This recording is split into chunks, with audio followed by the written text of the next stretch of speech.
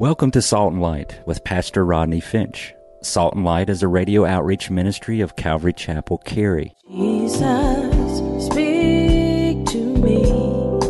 Open your word and reveal your heart to me. Salt and Light is a series of verse-by-verse studies through the Bible, focusing on its practical application to our everyday lives. Salt and Light is recorded live at Calvary Chapel, Cary in Apex, North Carolina. Stay tuned. At the end of the program, we will give you information on how to contact us, so be sure to have a pen and paper ready. Today, Pastor Rodney will be teaching from the book of 2 Samuel, chapter 6. So grab your Bibles and follow along. Now with today's teaching, here's Pastor Rodney. The Ark of the Covenant was central to the life of Israel, was central to the people of Israel. In their minds, listen, if the Ark of God was missing or the Ark of God was not present, then in their minds, God wasn't present. If the Ark of God wasn't present, then in their minds, something spiritual was lacking. It just wasn't right that the physical, tangible Ark of the Covenant was not in their possession. Now, as you read chapter 6, the ark, if you've noticed, the ark was mentioned, you didn't count, but the ark was mentioned 15 times in 17 verses. Approximately 11 of the Psalms were written with the ark of God in mind. So that tells us that David had a passion for the ark, and it was important to him. David knew where God was, and David knew where God was not. And David knew the way to approach God was through the ark. The ark, are y'all getting this? The ark was symbolic of a mediator between God and man. Just like Jesus is the mediator between God and man. The ark is symbolically that mediator. So David in verse 1, he gathers 30,000 men of the best men of Israel to go get the ark, which was in the house of Obed-Edom. Now, before we go any further, let me tell you a bit about the ark. Again, the Ark of the Covenant symbolized the presence of God among his people. The Ark of the Covenant was located, inside the tabernacle. The Ark of the Covenant was like a box, and it was 45 by 27 by 27. It was made of acacia wood. It was overlaid with pure gold. On each corner of the ark were these rings made of acacia wood, overlaid with pure gold. And through these rings were these poles made of acacia wood. I don't think they were pure gold. I honestly have overlaid with pure gold. I have to check that. But they were acacia wood, I know that.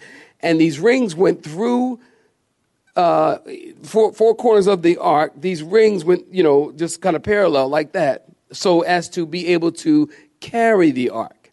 The Ark of the Covenant, was located in the tabernacle. If you've been here at Calvary, the tabernacle house has how many compartments? Okay, y'all, I'm saying 2, not peace, all right? Some of y'all look like, yeah, he's saying peace. Yeah, peace, brother. Peace. No, 2.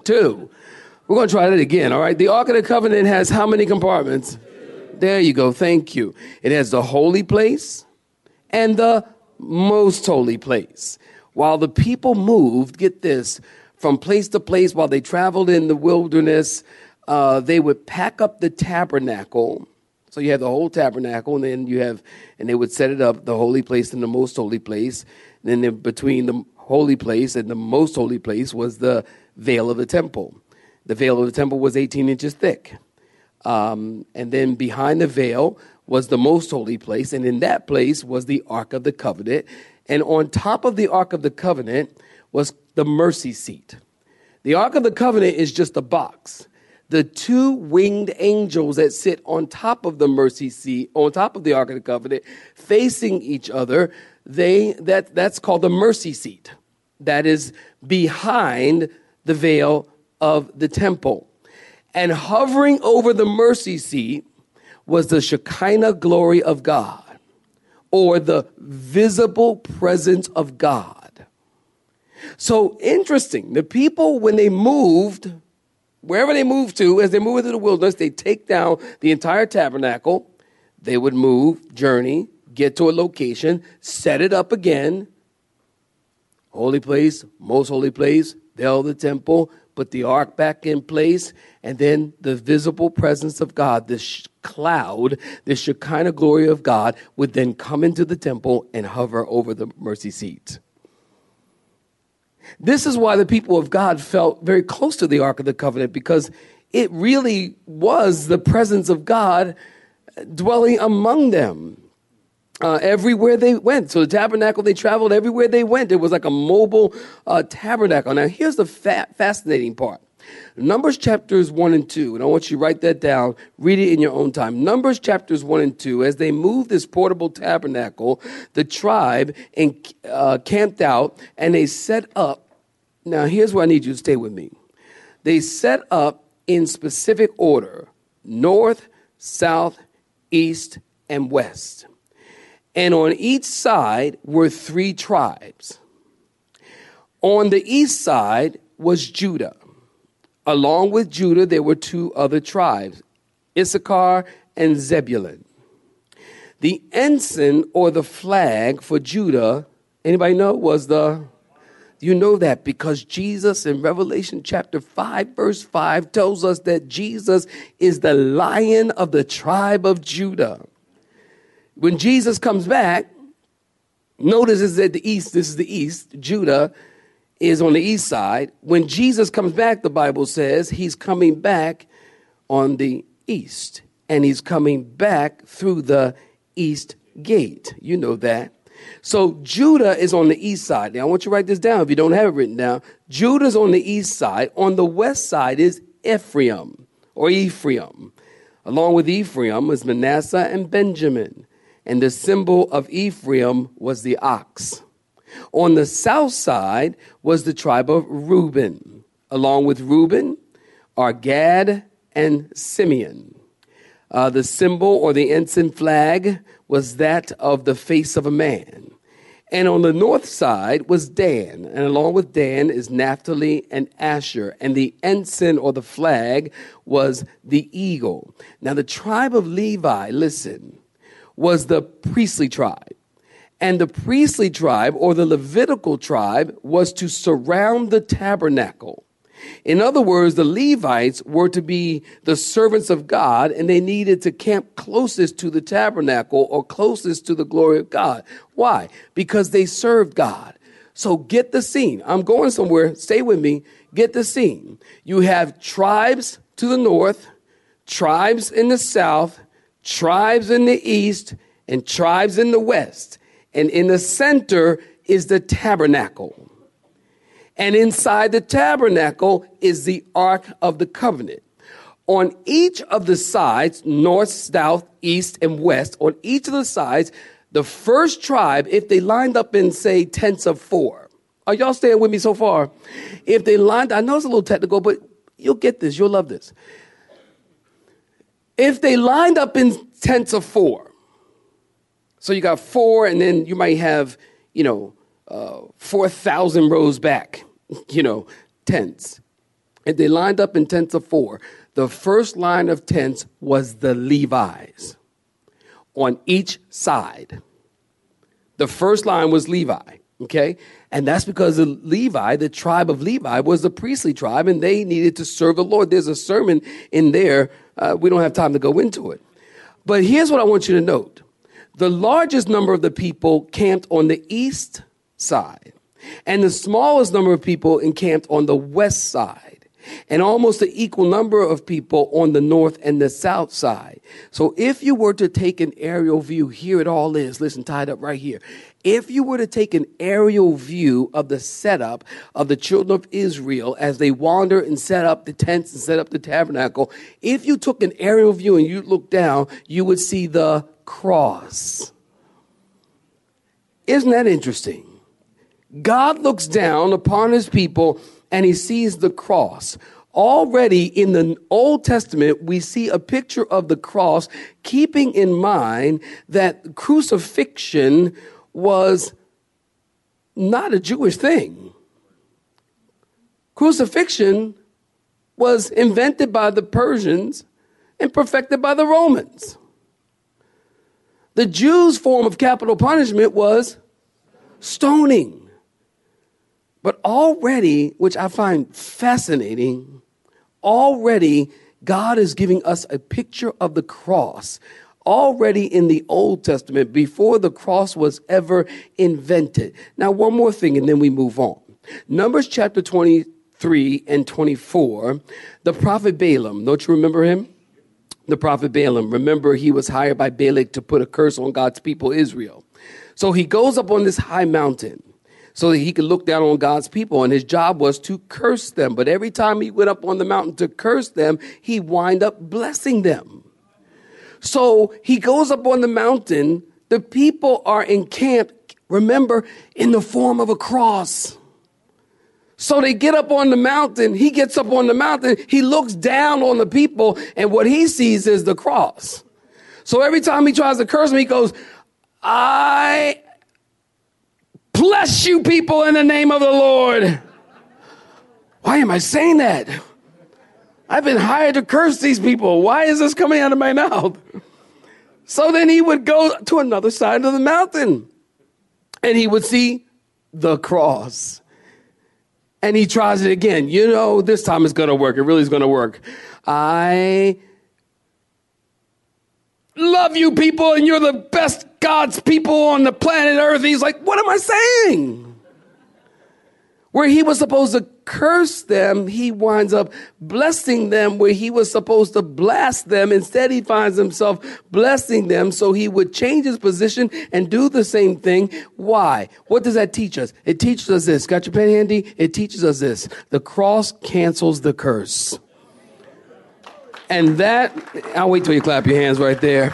And that one concept, we don't have time to develop it tonight, but that one concept, the cross cancels the curse, that thread follows all the way from the Old Testament into the New Testament.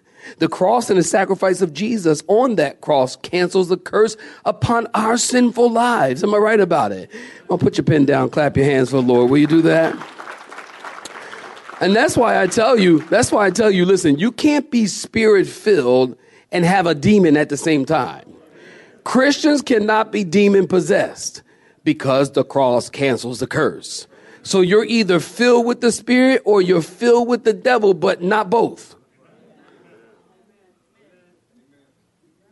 So we have some of our Christian brothers and sisters who like to say, well, you know, if they have a problem with alcohol, they call it the demon of alcoholism. I have the demon of alcohol. I got the demon of smoking. I have the demon of chocolate. I got the demon of, you fill in the blank. It's the demon of. Listen, you don't have a demon. That is your flesh. Okay, call it what it is. Say amen, saints. Call it what it is. Stop playing. You playing. Stop playing. It's your flesh. And the Bible says don't try to reform your flesh or don't try to take your flesh to therapy. The Bible says crucify your flesh. Thank you, son. I forgot, actually. Crucify your flesh. Mortify. There's the word I'm looking for. Mortify the deeds of the flesh. Don't try to reform it or replace it or rename it. Y'all know I'm right about it. Pray for me. You know I'm right about it. Don't try to rename it.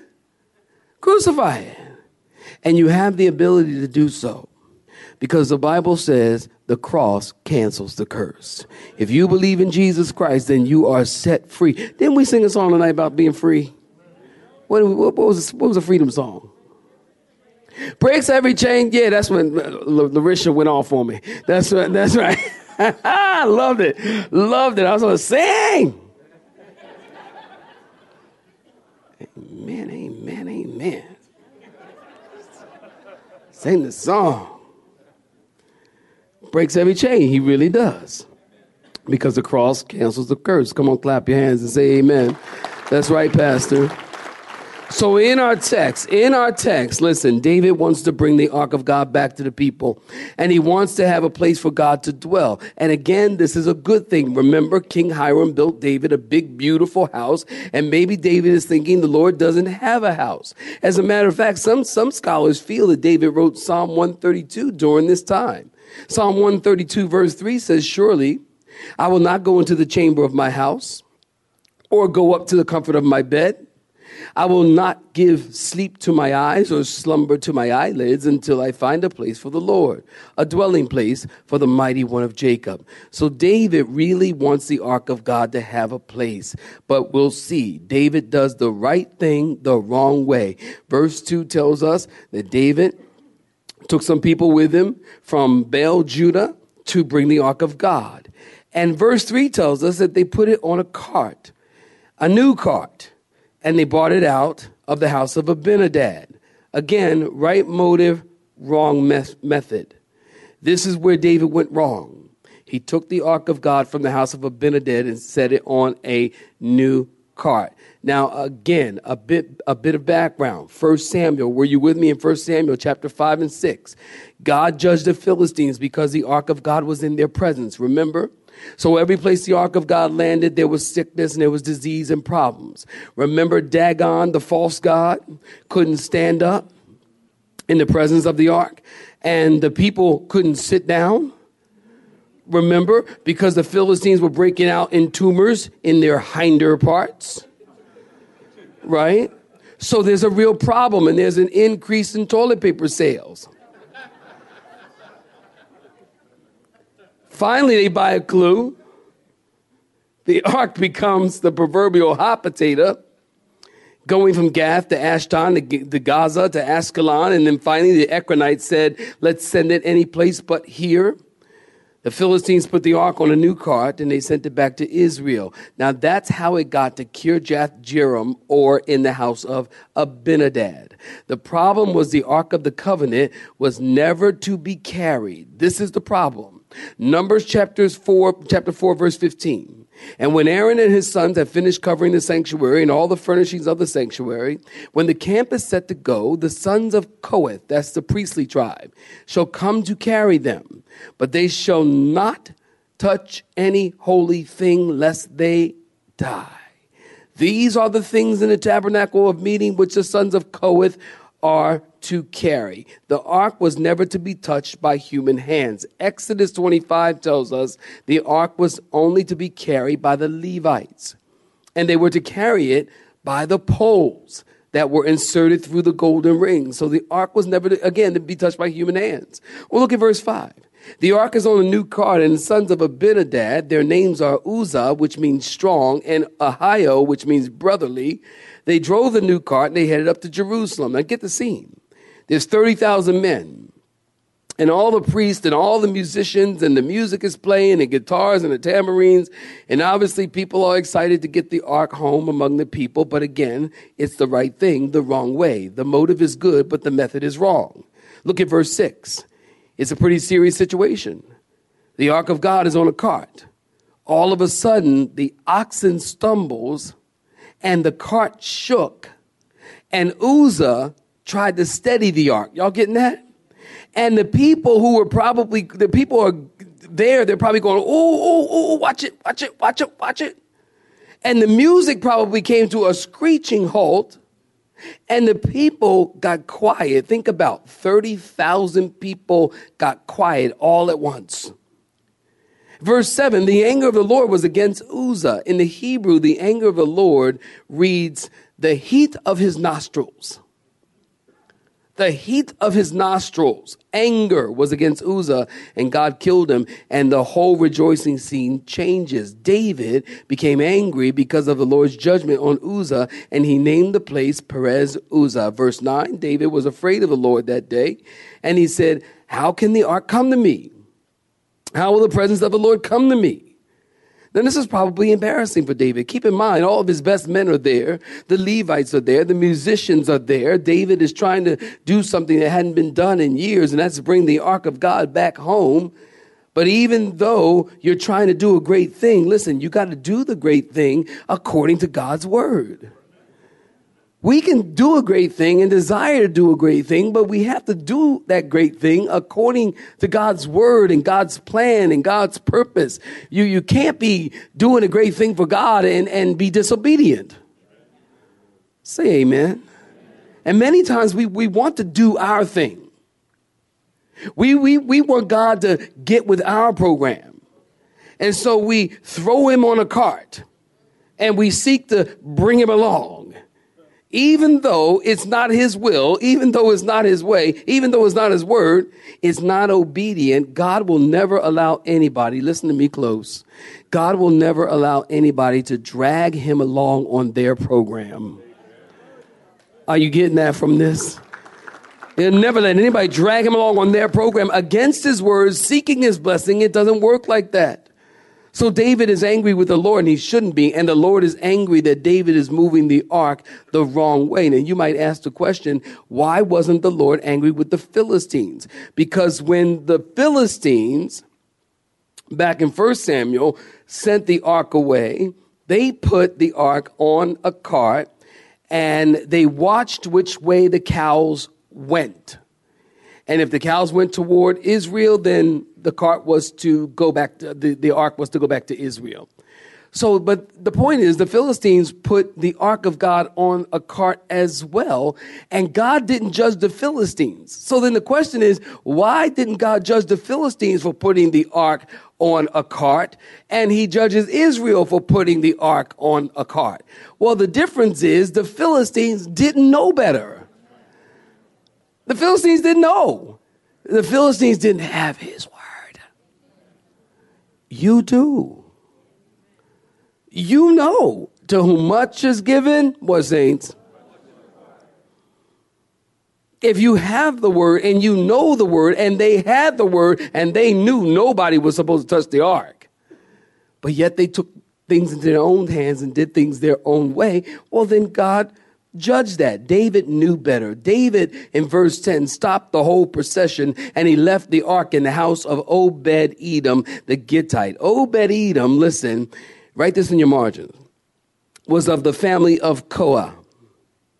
The family of Koah, 1 Chronicles 26, is a Levitical family. It's a priestly family. The Kohathites were a family of Levi. Remember, they were the only ones that God allowed to carry and take care of the ark. And the ark stayed there for 90 days or for 3 months. Now, imagine Obed-Edom. He's sitting in his living room, watching a game or something. 30,000 men knock on the front door. They say, hey, we're putting the ark in your living room. Imagine that. Imagine having an ark. Imagine having the ark of God in your living room. What would you be watching on TV?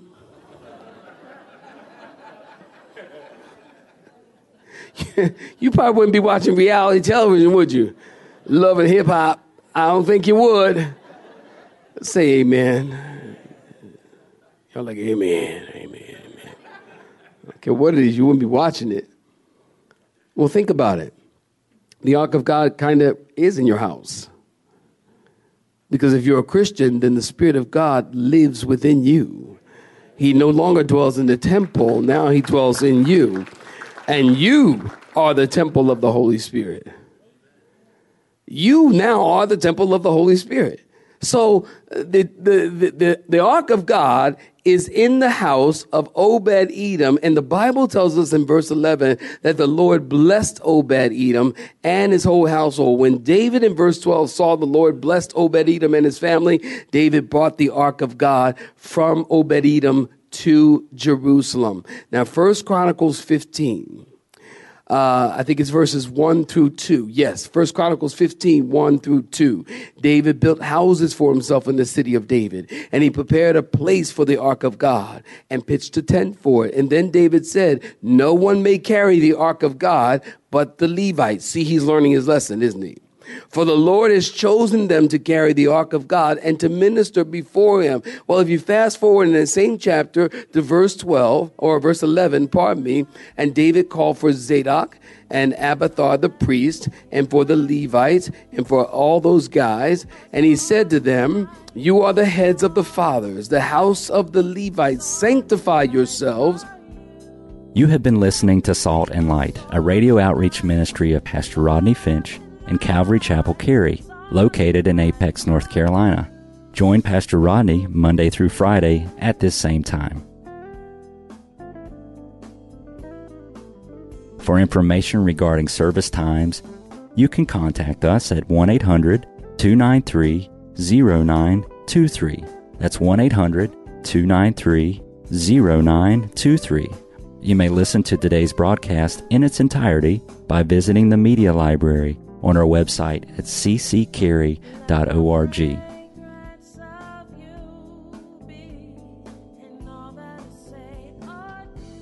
We would like to thank you for tuning in to Salt and Light and pray that you have been blessed. Until next time, may you be salt and light.